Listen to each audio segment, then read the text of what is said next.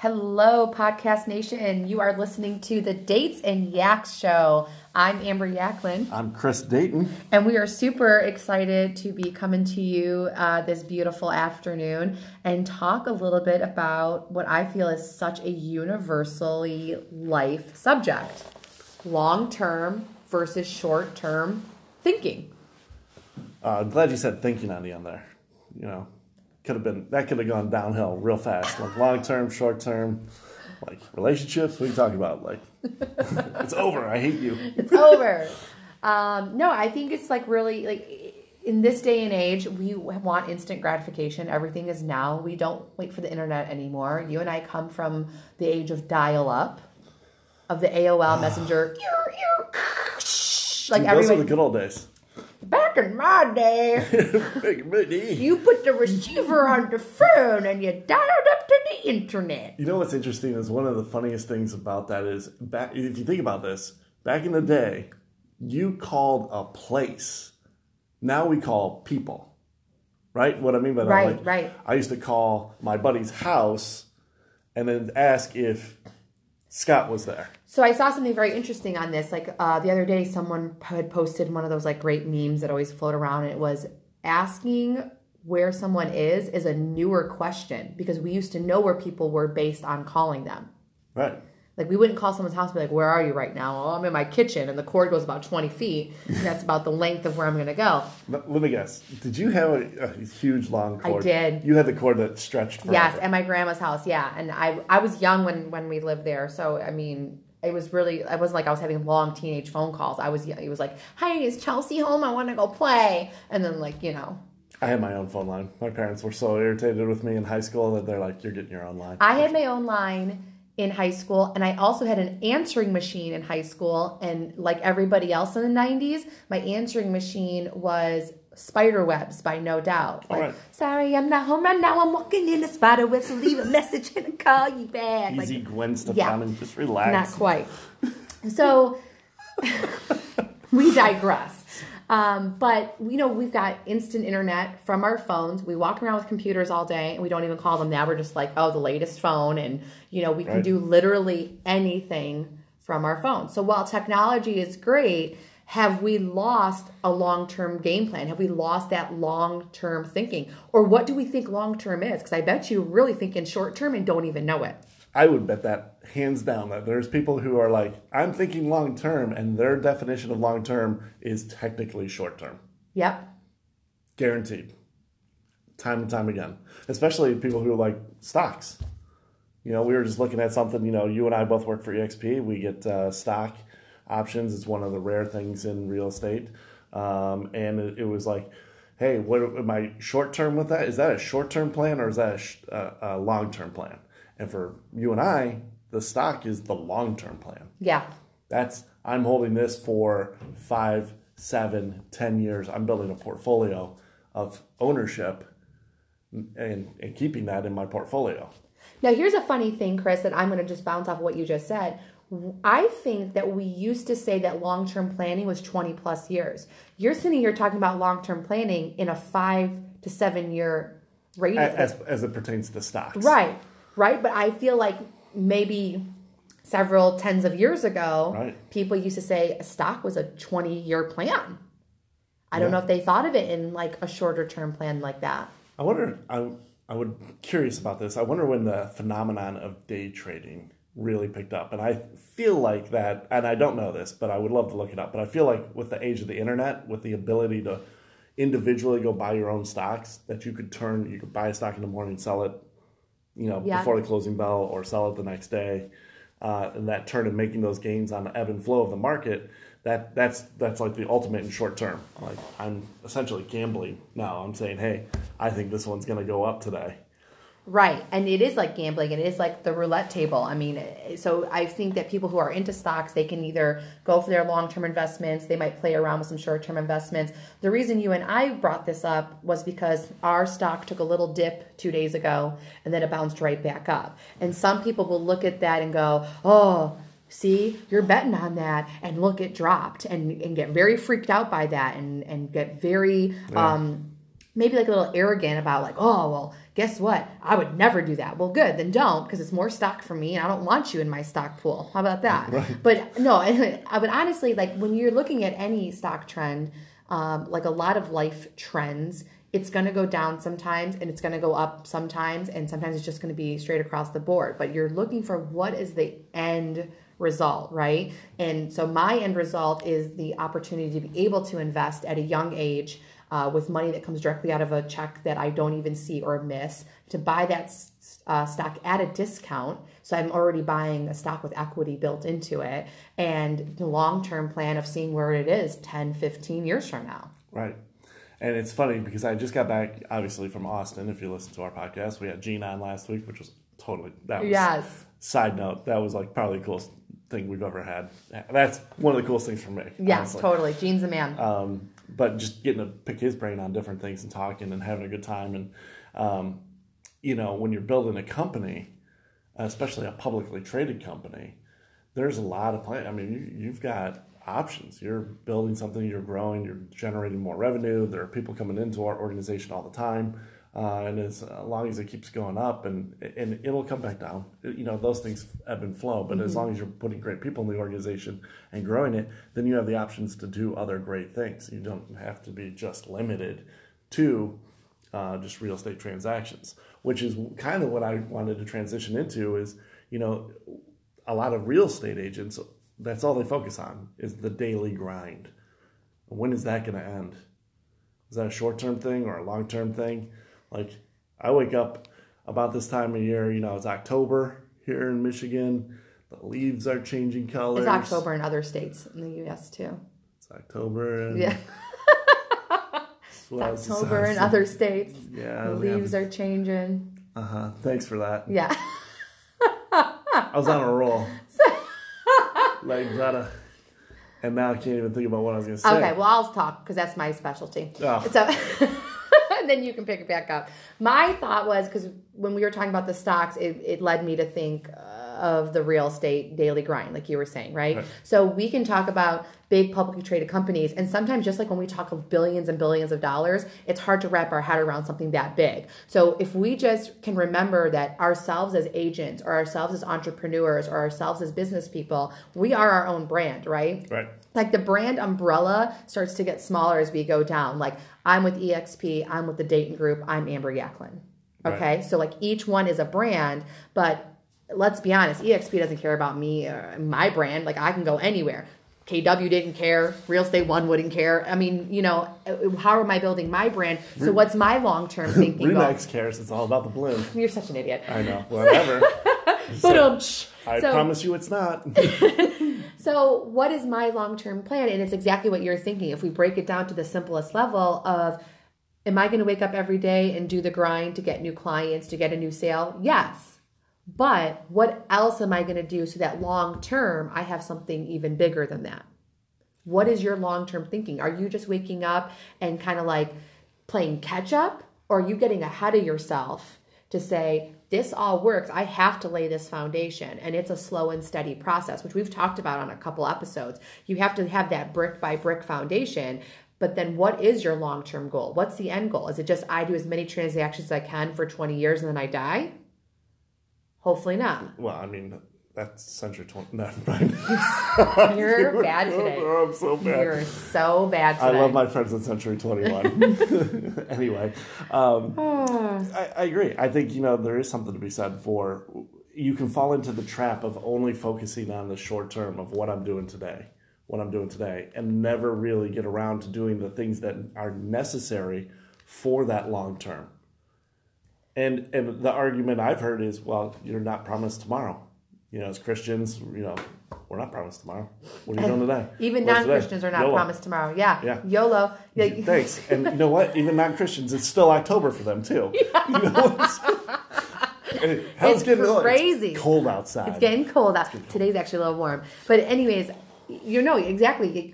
What you do every day does matter. Like, let's not lose focus of, we talk about having your daily plan, having your weekly plan, having your monthly plan, but ultimately, what is the bigger picture? What is that bigger goal? And I had trouble with this. for a long time growing up, like, oh, where do you see yourself in 5 years? What's that big? It felt so arbitrary to me. It just felt like a thing that you say, like, well, I want to own a yacht and, make $1 million bajillion dollars. How do I do that? But it wasn't actually tangible. Lottery tickets. Lottery tickets are very short-term thinking. My mother's the queen of the lottery tickets. She called me yesterday and she goes, isn't your mother-in-law's birthday 12/18? I go, yes, it is. She goes, it came in straight in the 4-digit. Great. And how many days in a row would one of us have had to play that to win the $20 that you get from hitting the... I don't even know what you win when you get that. But there is a separation in our society of short-term versus long-term. What are you spending your money on today? This goes down to as much as like your lifestyle, how you budget your money, your funds. Like right. You can even take any business off the table. How are you as a human being thinking? Are you in the short game? Right. Or are you in the long game? It's interesting. I wonder how many people mirror hibernation.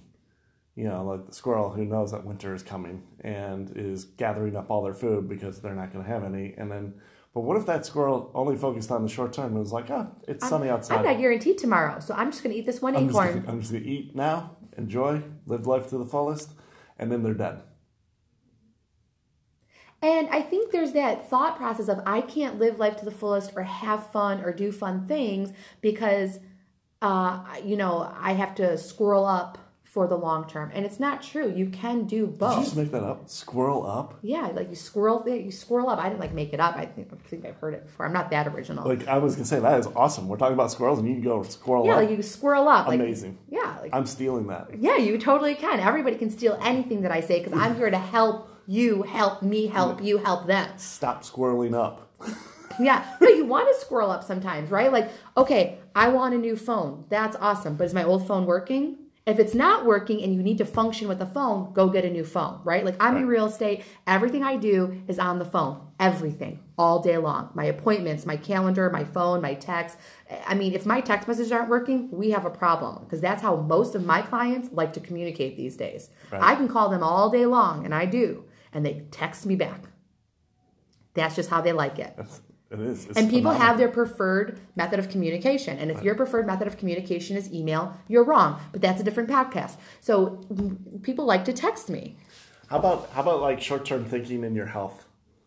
How many people, like, I was just thinking about this, me and my buddy Chad Walls, he's an agent on the Dayton group. We got together, we're doing a little mastermind session. And you know what? I fell victim to one of my cravings. Gravy?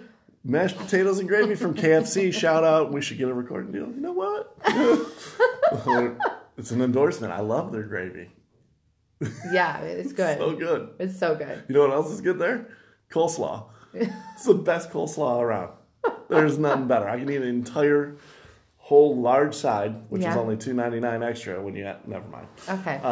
But so short-term thinking, was that probably the healthiest choice for me? No, but are you doing it every day?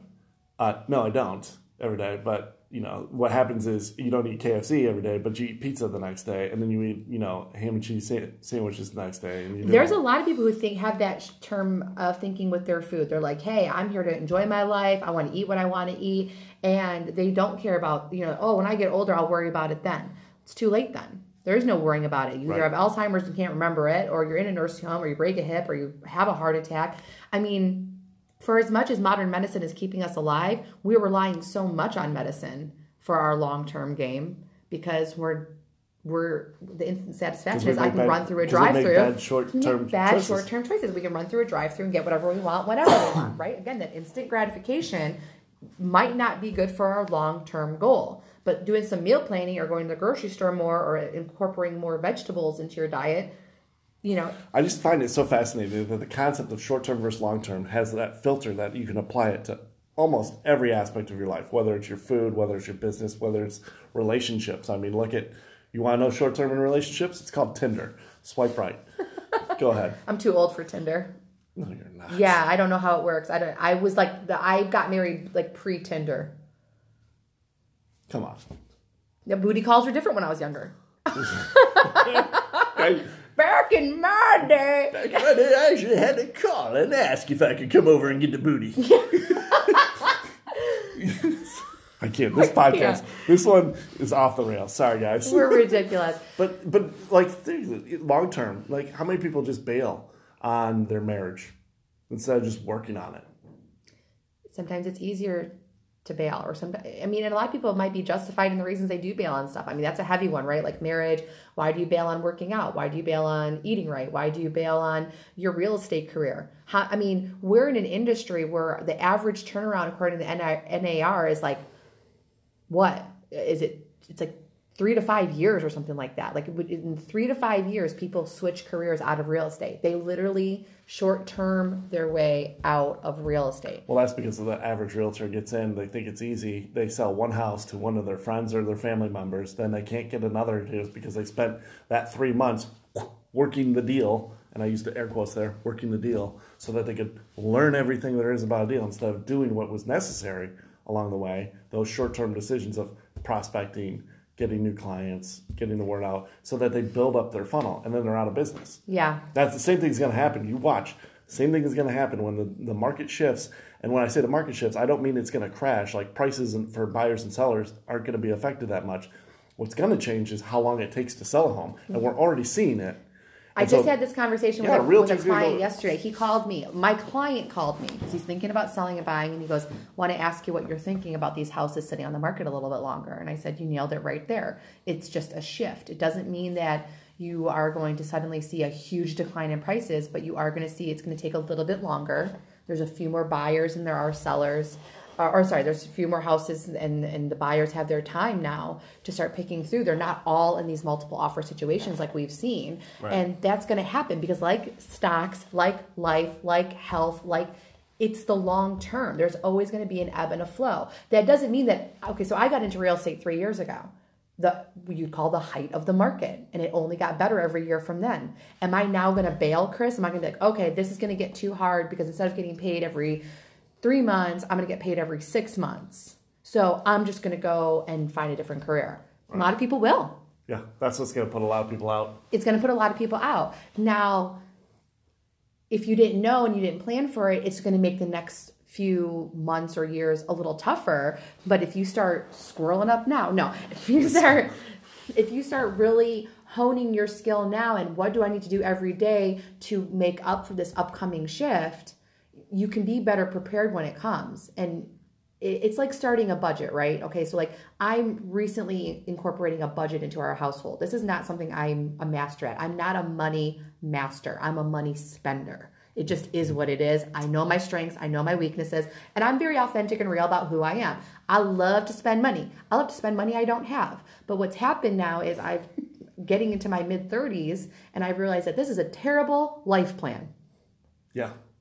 And I've got 3 kids, and I don't want to see them fall into the same money traps that I did. That my real goal is to teach them how to be good at finances. How does somebody who's bad at finances teach someone to be good at finances? You got to switch. It's like working out. It's a muscle memory. I'm figuring it out. I'm starting a budget. I have somebody who's really good with budgets that I'm relying on, an awesome client of mine who's a money genius, and she's teaching me little tricks in the trade. I'm not going to suddenly wake up tomorrow and be, the world's best investor in finance day, but right. I'm learning, right? So there's my long-term thinking. So I've changed my short-term thinking on money of, well, I want that now, and I love those shoes, and I need some winter boots because we live in Michigan, and that beanie would look really cute when I'm freezing my butt off showing a house in the middle of winter.